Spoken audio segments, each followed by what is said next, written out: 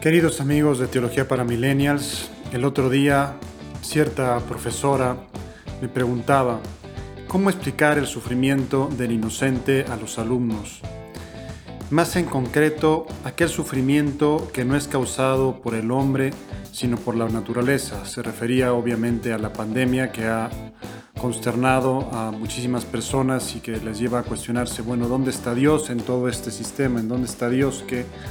¿De qué se trata? Pero no solo la pandemia, ¿no? La enfermedad, un terremoto, un tsunami, eventos similares, las sequías, el hambre, pues que son eventos naturales que no son causados por el hombre y que nos afectan. ¿Dónde está Dios? ¿La culpa es de Dios? Mucha gente le atenaza esa pregunta, ¿la culpa es de Dios? ¿Por qué permite Dios esas tragedias?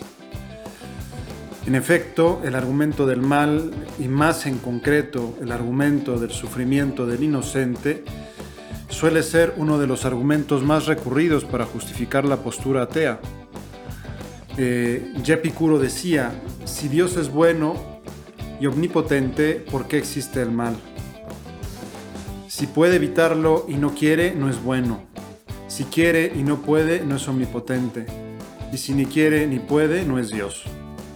El mal existe, luego Dios no. Ese será el argumento de Epicuro para demostrar la no existencia de Dios.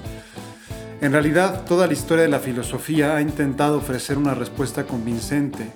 Sin embargo, el misterio del mal se encuentra envuelto en un halo de oscuridad.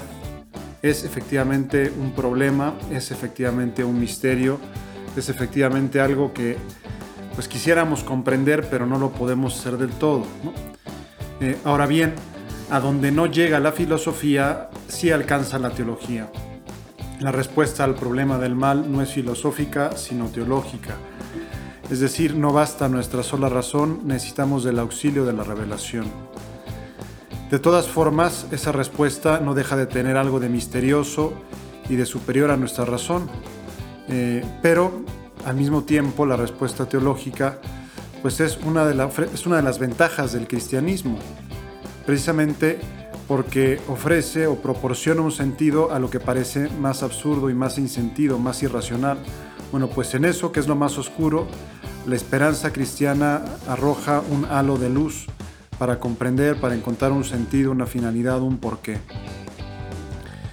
El reclamo del hombre hacia Dios por el mal queda desarmado desde el momento mismo en que Dios asume ese mal en carne propia y lo transforma. Es lo que sucede con Jesucristo, con su pasión y con su muerte. La pasión y la muerte de nuestro Señor Jesucristo asumen el mal. Jesucristo comparte todo lo que nosotros vivimos, ¿no? La experiencia del dolor, de la soledad, de la traición, el mal físico hasta el extremo, el mal moral, el abandono, en fin, la ingratitud, pues todo eso lo experimenta Jesucristo en carne propia, ¿no? Entonces el reclamo a Dios por el mal ya no es vigente porque el mismo Dios hecho hombre toma ese mal en carne propia y además Él es el más inocente de los hombres, Él es el único absolutamente inocente porque no tiene ni pecado original y recibe en su vida todo el dolor físico que una criatura humana es capaz de resistir, todo el dolor moral, la injusticia y finalmente la muerte. Es decir, comparte nuestra suerte en sus experiencias más dramáticas hasta el final. Y lo hace por amor, mostrándonos así un camino difícil, pero real, pero transitable, por medio del cual podemos ya cada quien transformar nuestro propio sufrimiento personal en una forma tremenda, pero auténtica, quizá la más auténtica de expresar el amor. Jesús sufrió muchísimo en la cruz, pero amaba más de lo que sufría y por ello la cruz se convirtió para el cristiano en un signo de esperanza. Es decir, no en algo terrible, sino al contrario, en algo esperanzador. Ahora bien, esta aproximación mística al misterio del mal no explica su origen. No explica su origen porque, pues, dice, ¿de dónde viene el mal? O sea, si el mal fue creado por Dios, Dios creó el mal. Si Dios no lo creó, entonces ¿quién lo creó o por qué existe? Explica la aproximación mística, pues solo el mal causado por el hombre con la maldad que anida en su corazón y que a veces lo inunda y lo desborda. Pero el mal físico, ¿de dónde viene? Nuevamente nos enfrentamos a un misterio que se esclarece a través de la revelación, en concreto de la Biblia. La Biblia nos proporciona una luz para aproximarnos al enigma del origen del mal. ¿Y qué es lo que afirma la Biblia? Para comprenderlo necesitamos considerar dos textos fundamentales, Génesis 3 y Romanos 8, que mutuamente se esclarecen, se iluminan. En Génesis 3 es la narración del pecado original, no del origen del mal. En síntesis se puede decir que el mal en absoluto entró en el universo por la elección libre de criaturas racionales, primero de los ángeles y después del hombre, cuando eligen en contra del designio de Dios, dan lugar al mal. Es decir, Dios no creó el mal, sino el mal es resultado de la elección libre del hombre. El mal no es original y, como sabemos también, no es definitivo. Al final de los tiempos, en los cielos nuevos y en la tierra nueva, desaparecerá ese mal. Dios, al crear criaturas libres, corría el riesgo de su libertad, es decir, que no necesariamente actuaran bien y que alguna vez actuaran mal, como de hecho sucedió. Y el mal, una vez cometido, se difunde como onda expansiva e invade toda la historia y permea toda la realidad. Entonces, así es como surge el mal, según se explica en Génesis 3. Ahora, esa explicación del Génesis 3 se completa con lo que dice San Pablo en el capítulo 8 de la Epístola a los Romanos, que es una idea muy potente, muy interesante, y es que ese mal moral del hombre afectó a la entera creación.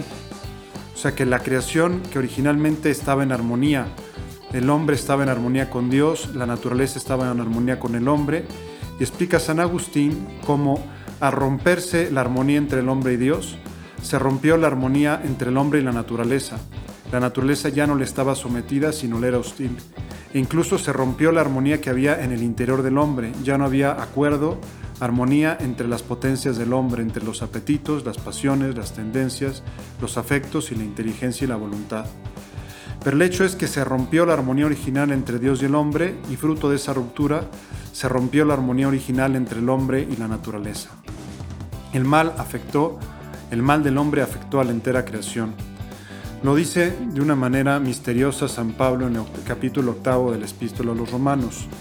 Les leo: la ansiosa espera de la creación desea vivamente la revelación de los hijos de Dios.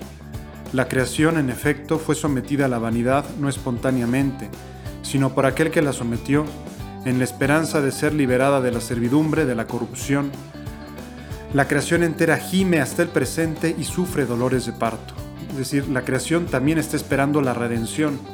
También la creación está esperando a la nueva creación, la creación que vuelve a estar en armonía con el hombre, que no le causa el daño, y que es profetizada, por ejemplo, en Isaías, ¿no? Cuando explica cómo el león paseará con el buey, el lobo y el cordero irán de la mano, el niño meterá su mano en el agujero de la víbora y no le morderá, ¿no? Es una imagen de una creación que está en perfecta armonía, pues eso es lo que está profetizado para el final de los tiempos.